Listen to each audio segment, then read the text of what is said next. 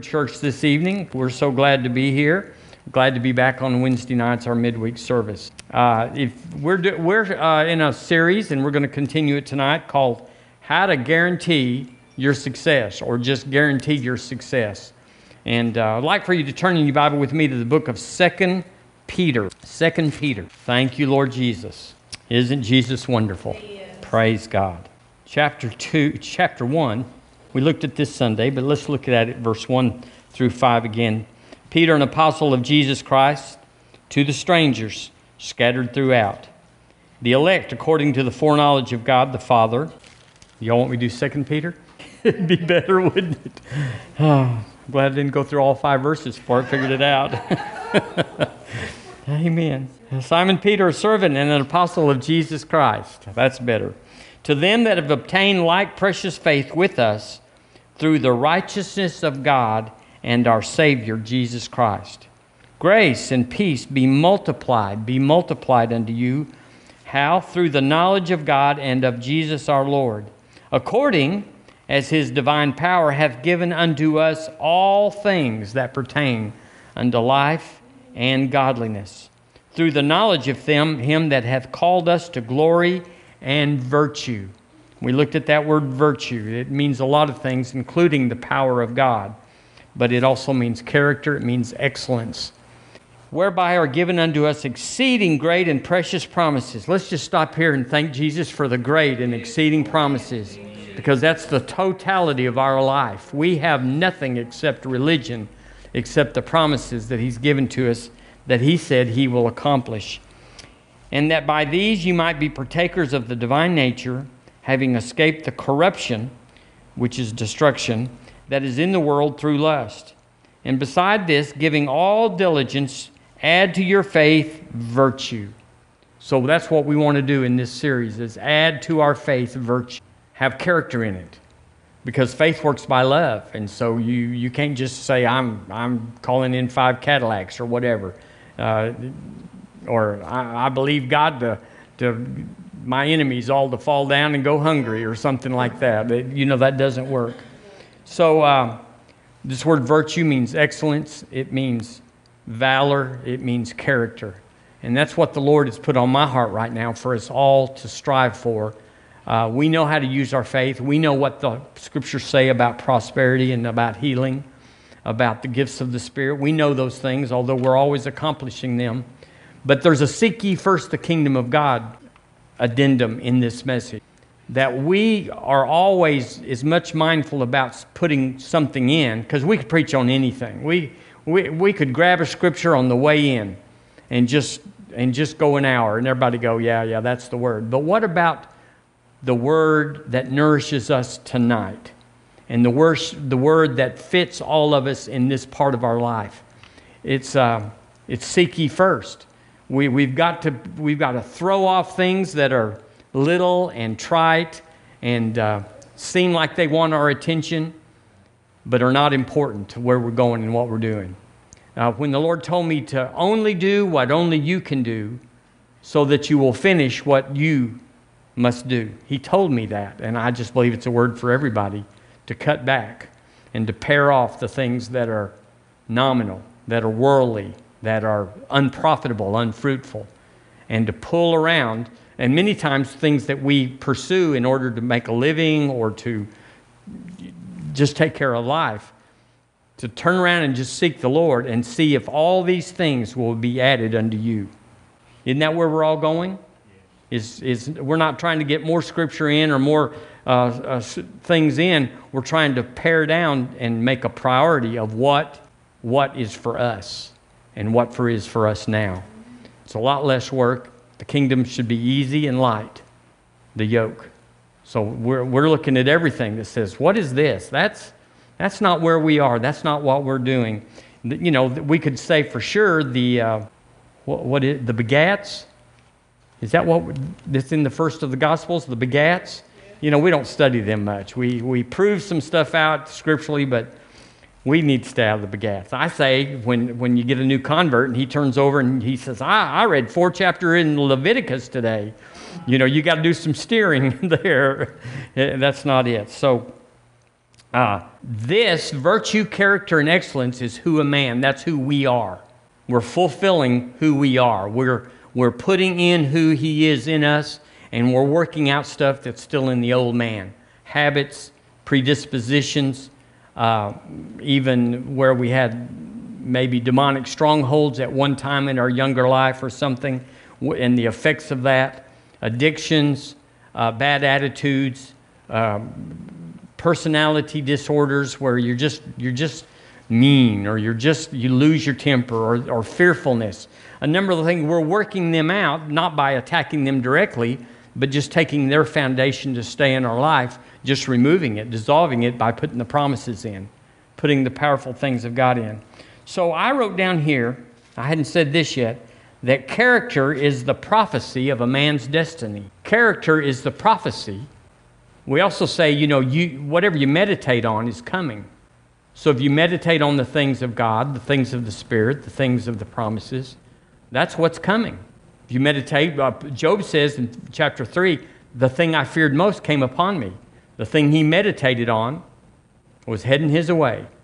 Well, we used to meditate on things that we don't meditate on anymore. And we think we've cleaned house, we think everything's right, but then something shows up, because revelation is progressive. The more you go, the more you can go. You think you get to the end of it, and then all of a sudden, there's more to do, more to have, as we're turning into the image of the Lord Jesus, what he created us. So we say that a man's character, and you believe this, a man's character, if his word is no good, what would we say about that man? He's no good. Well, he's a great artist, a great musician, a great philanthropist. He's a great statesman. He's a great this, that, and the other. And so we say, if his word's no good, it doesn't matter. What he's done, what he has, what he could do, his potential. If his word's no good, that man, that woman is no good. And then we turn it back around to the Lord himself and say, if that's true down here, isn't it true of him? If his word is no good, isn't that how it is? And that's a hard thing to say. Well, that means God's no good. But Buddha is no good because his word is no good. None of these other faiths, so-called faiths, none of them prophesy. There is no prophecy in any of their books, except in the Quran. There is one word about somebody riding a horse, and it's recorded later that he rode the horse. All right, hallelujah. So God's word is good. He said it would be this way, and history records that it was that way. Even things that they said it's not in history. And God said it was this way. I'm thinking of the Hittites, and they said there were no Hittites. They've never been discovered. And then in about a dozen years, guess what they dug up?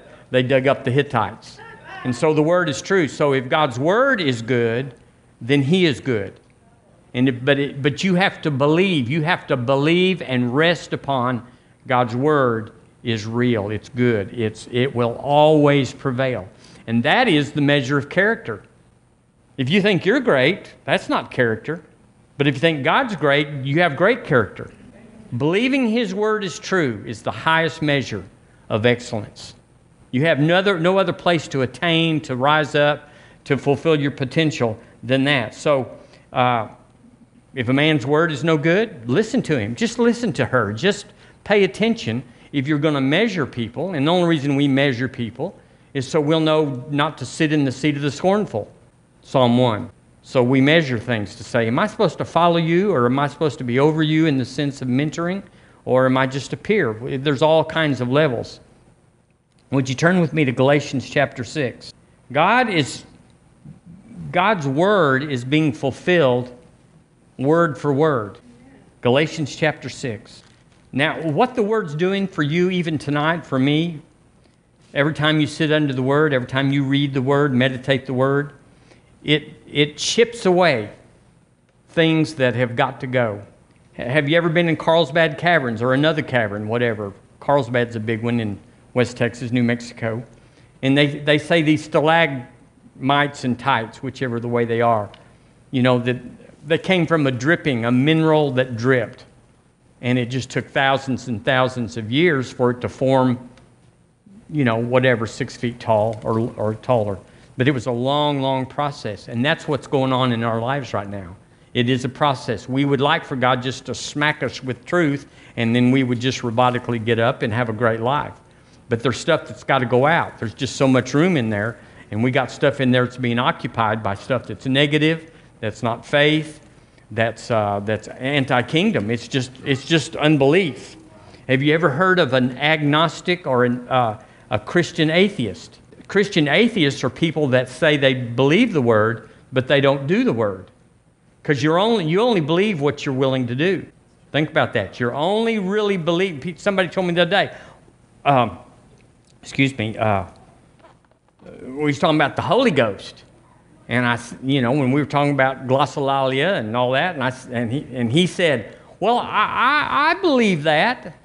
And I said, well, do you do it? Oh, no. And I said, well, then you don't believe it.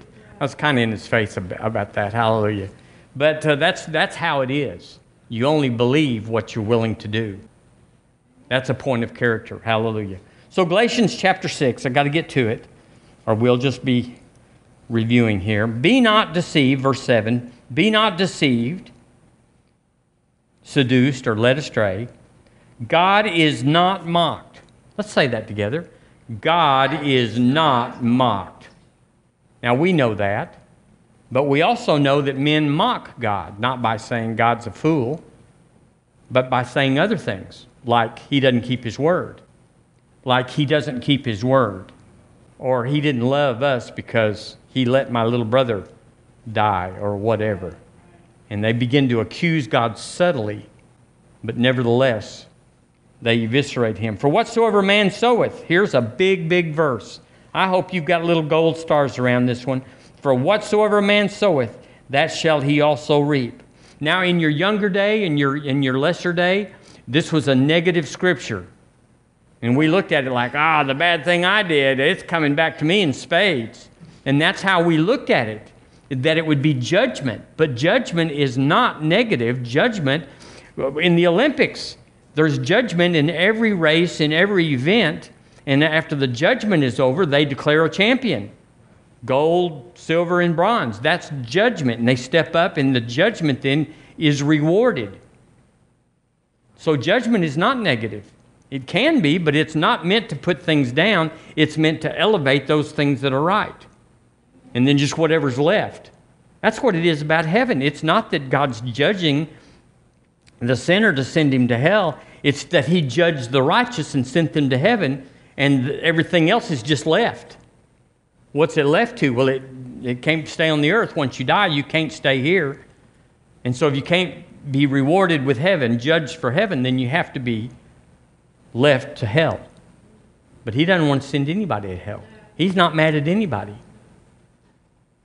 Do y'all know all the good people in the world that did everything right except make Jesus Lord are going to hell?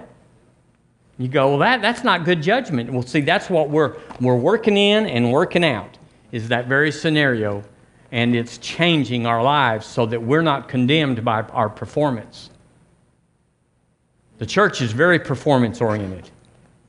Very, not this one, but it's because we've been taught this and believe this, and we are very, even in your own mind, we have to know there is therefore now no condemnation to me because I'm in Christ Jesus.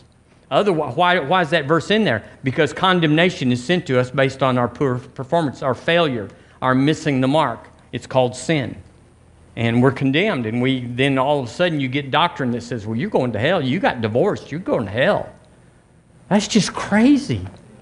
That what you do in your body, would send you to a spiritual destination. You do have to make Jesus the Lord of your life. But that's a spiritual decision. Amen. It's wrong for them to get up there and preach hellfire and brimstone, because then people make an emotional decision. And if you make an emotional decision thinking you made a spiritual decision, you're still lost. You're still without.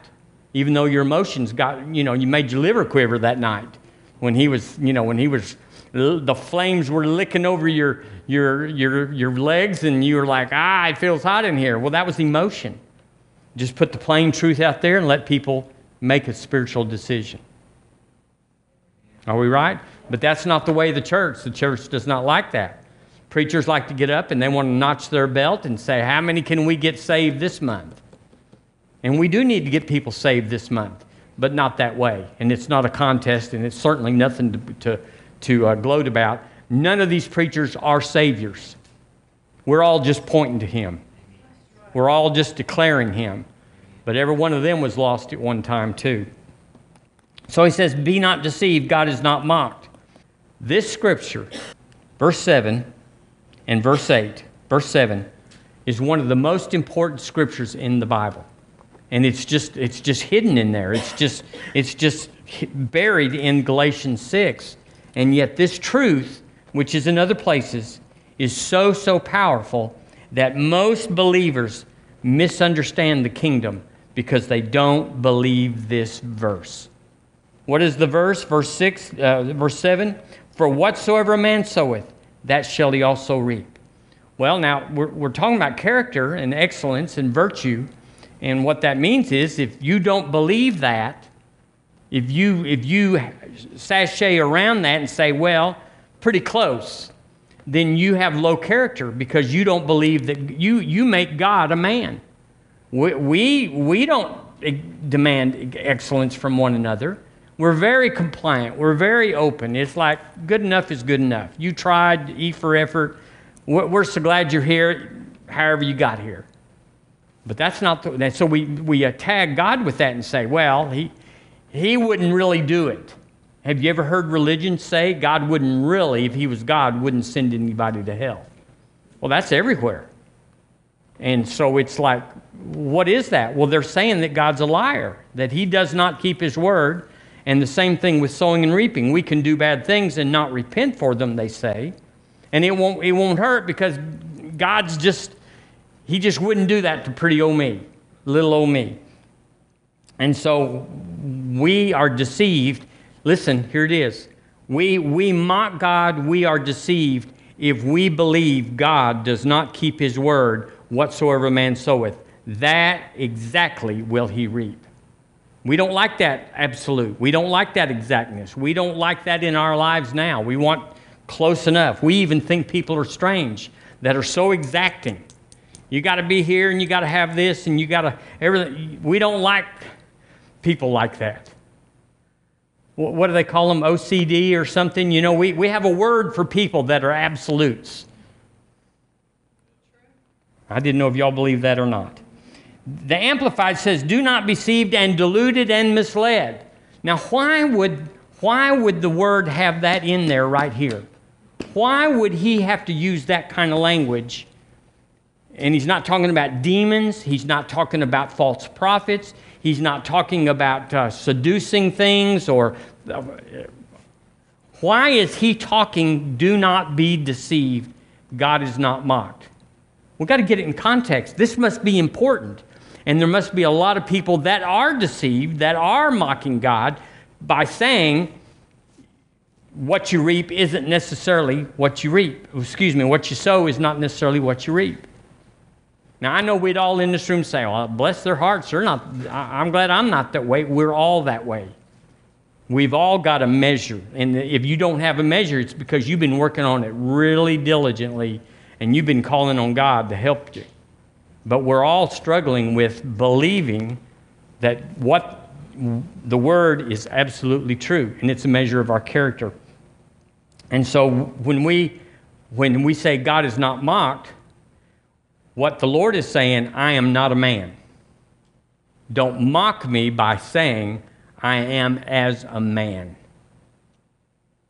And I'm not absolute. Or don't say that I don't keep my word. Or don't say, he said, you're mocking me if you say I'm like you, like all. And that's why that scripture is there. Men that say that God's lenient, that He's merciful, He is lenient. He is merciful. He sent Jesus. And so we entered in the kingdom by His mercy, by His long suffering. But now the Word is in charge.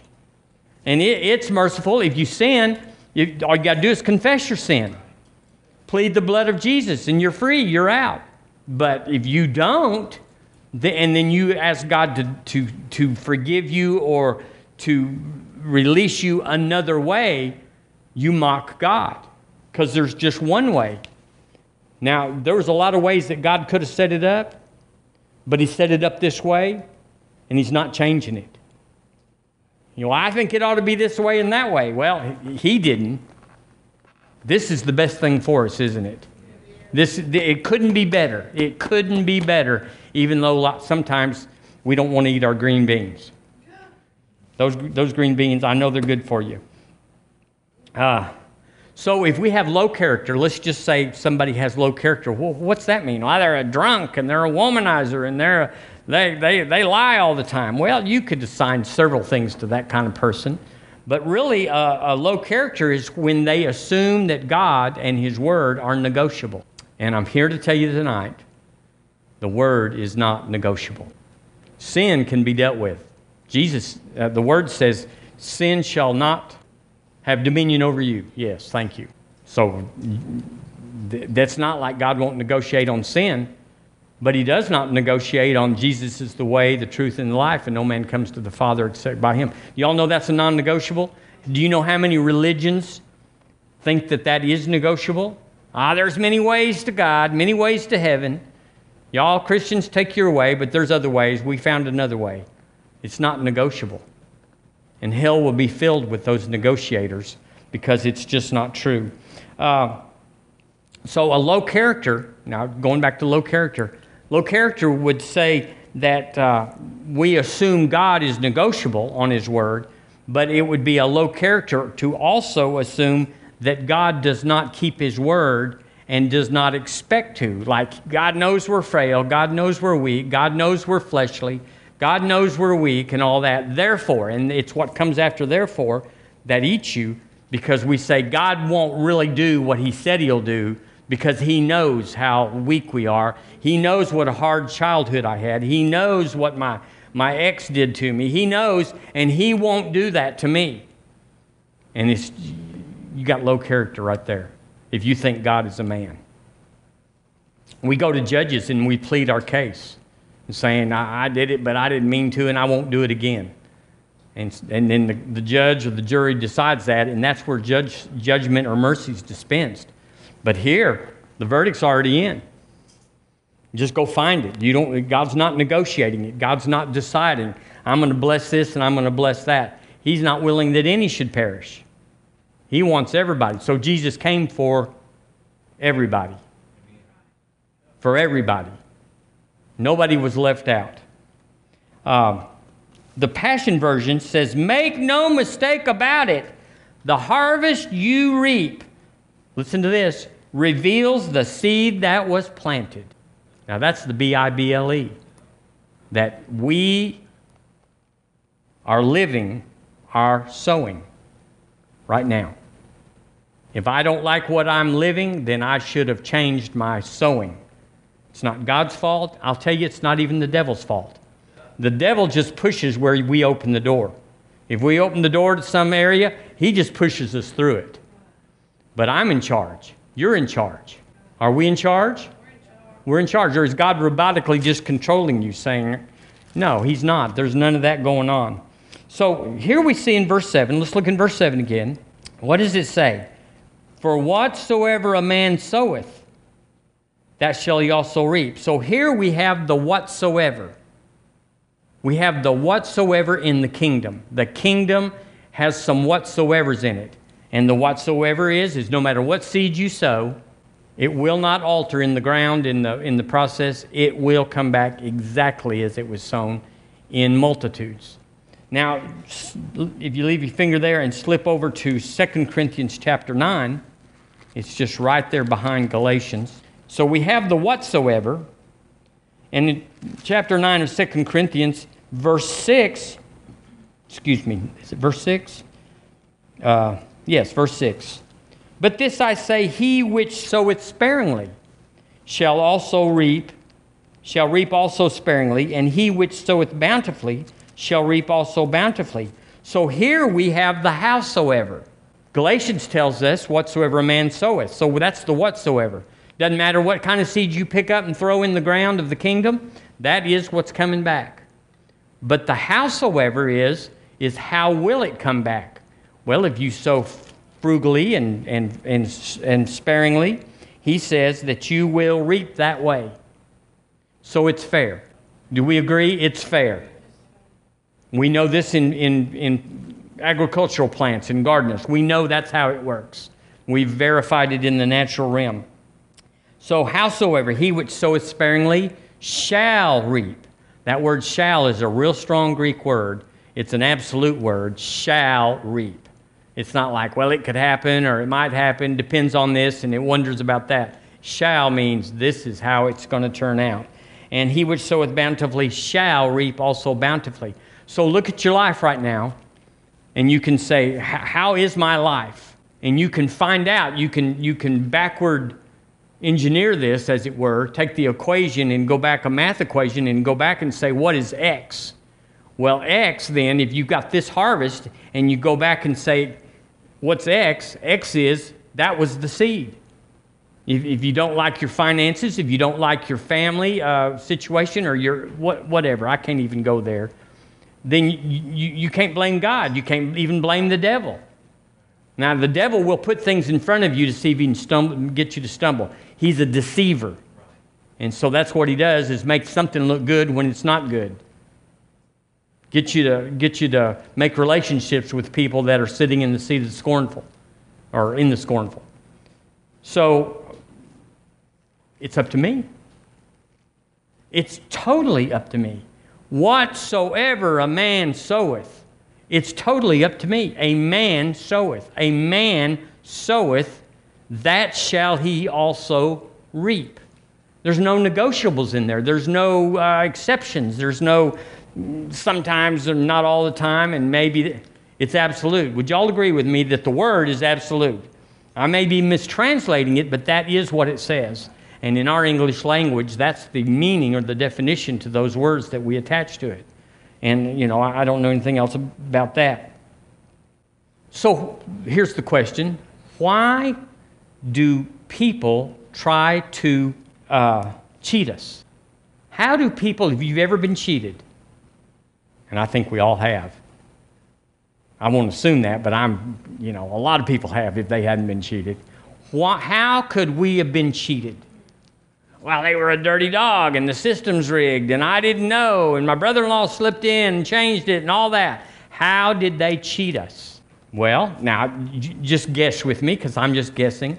It could be that in our past, way back or a little back, we misrepresented the truth to somebody else. We deceived or finagled or what's the word, half-truth or whatever. And it's not malicious. It's just the way the world works. It's not like, oh, yeah, you could get thrown in jail for that. It's just life, an insecure, a hesitant, a survival life. That's what that is. We're trying to survive because we don't really believe the word is true. If we did, whatsoever you sow, and you sow bountifully, it's coming back. So I got a scripture here. I'm so proud of this little thing here. 2 Timothy chapter 3. Let me just read it to you because of time. But 2 Timothy 3:13 says this, "But evil men and seducers shall wax worse and worse." Now listen, here it is. "Deceiving and being deceived." Oh, so deceivers didn't deceive anybody. It's coming back to them.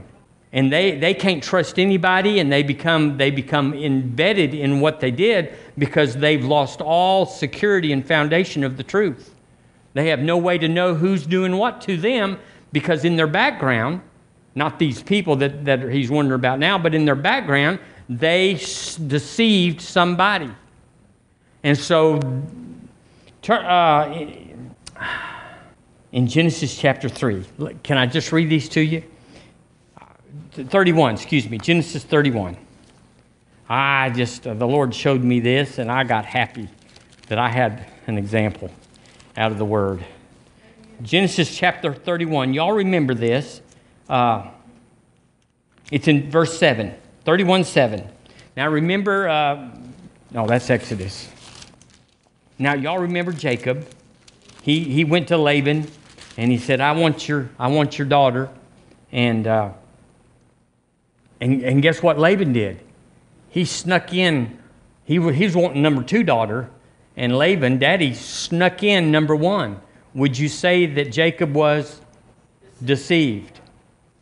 And in verse 7, he even enunciates it. He says, and your father hath deceived me and changed my wages 10 times. But God suffered him not to hurt me. But it happened. Have we ever been rescued by somebody's deception? I have.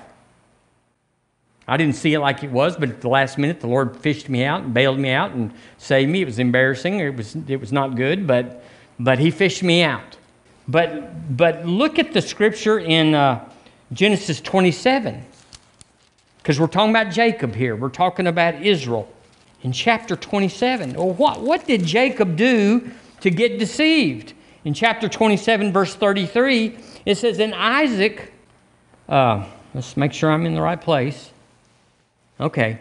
And Isaac trembled very exceedingly and said, who? Where is he that... This is Isaac. This is daddy.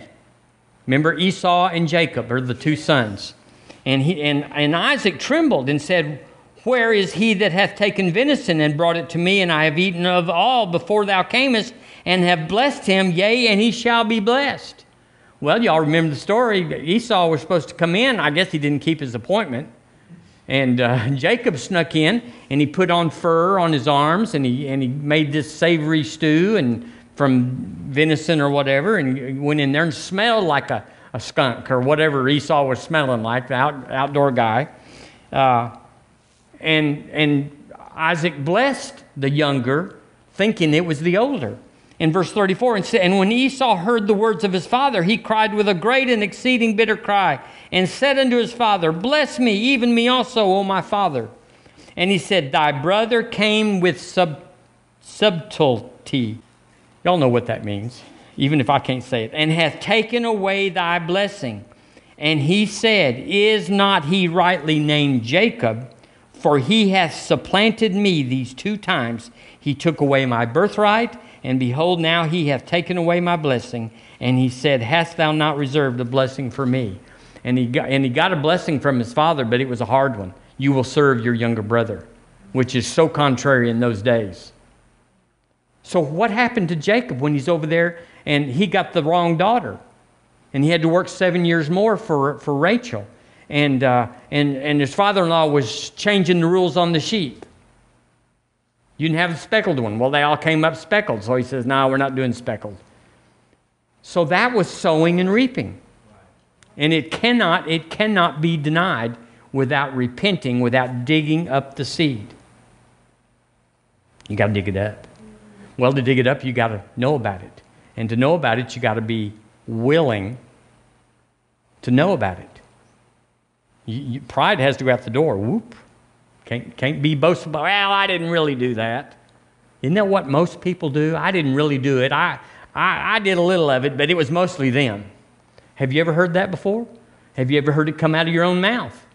It doesn't matter. The thing is there, and it's not that it's evil or good. It's that it's a seed. And whatsoever a man soweth, that shall he also reap. So I don't like every part of my life. I like most of it, the big end of it. But there's some things that I'm not just up here confessing for me. I'm just saying I hadn't got there yet.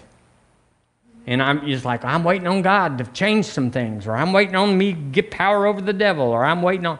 No, I'm waiting on revelation to know what seed I've been sowing that keeps bringing me the harvest that I don't like. And it transitions. It's not like...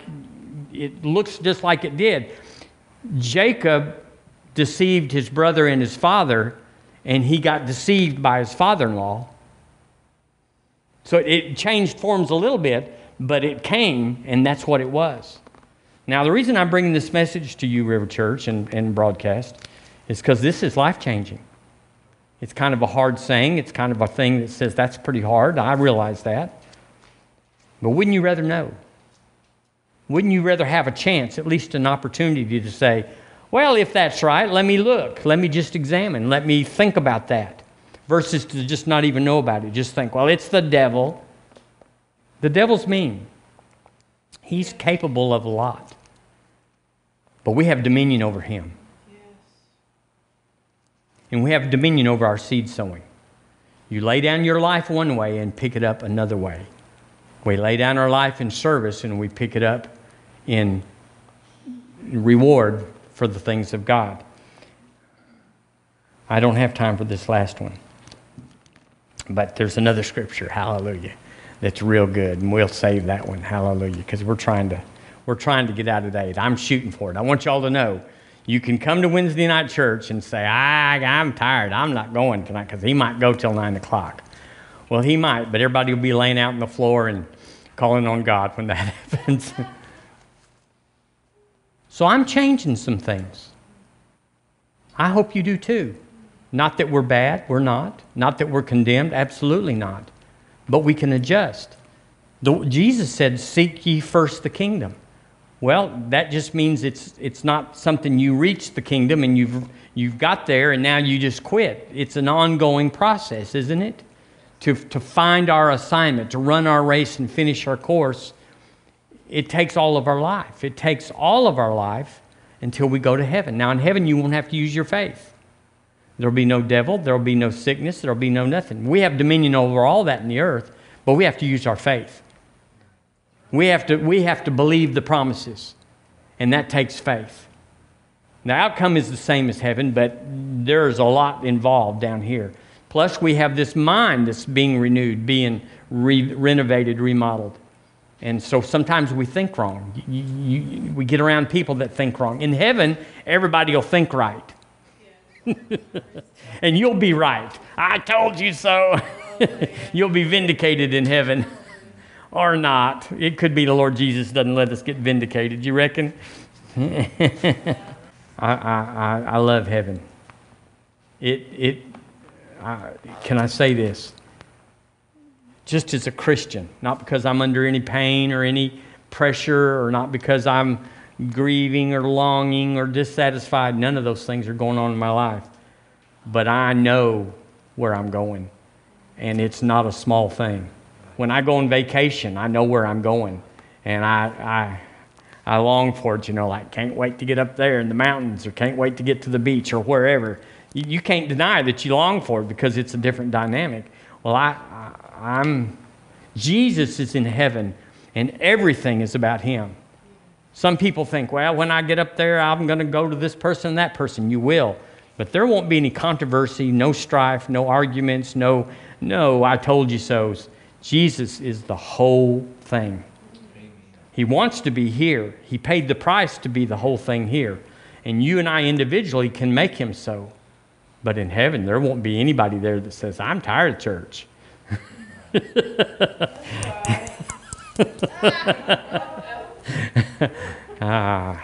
Yay.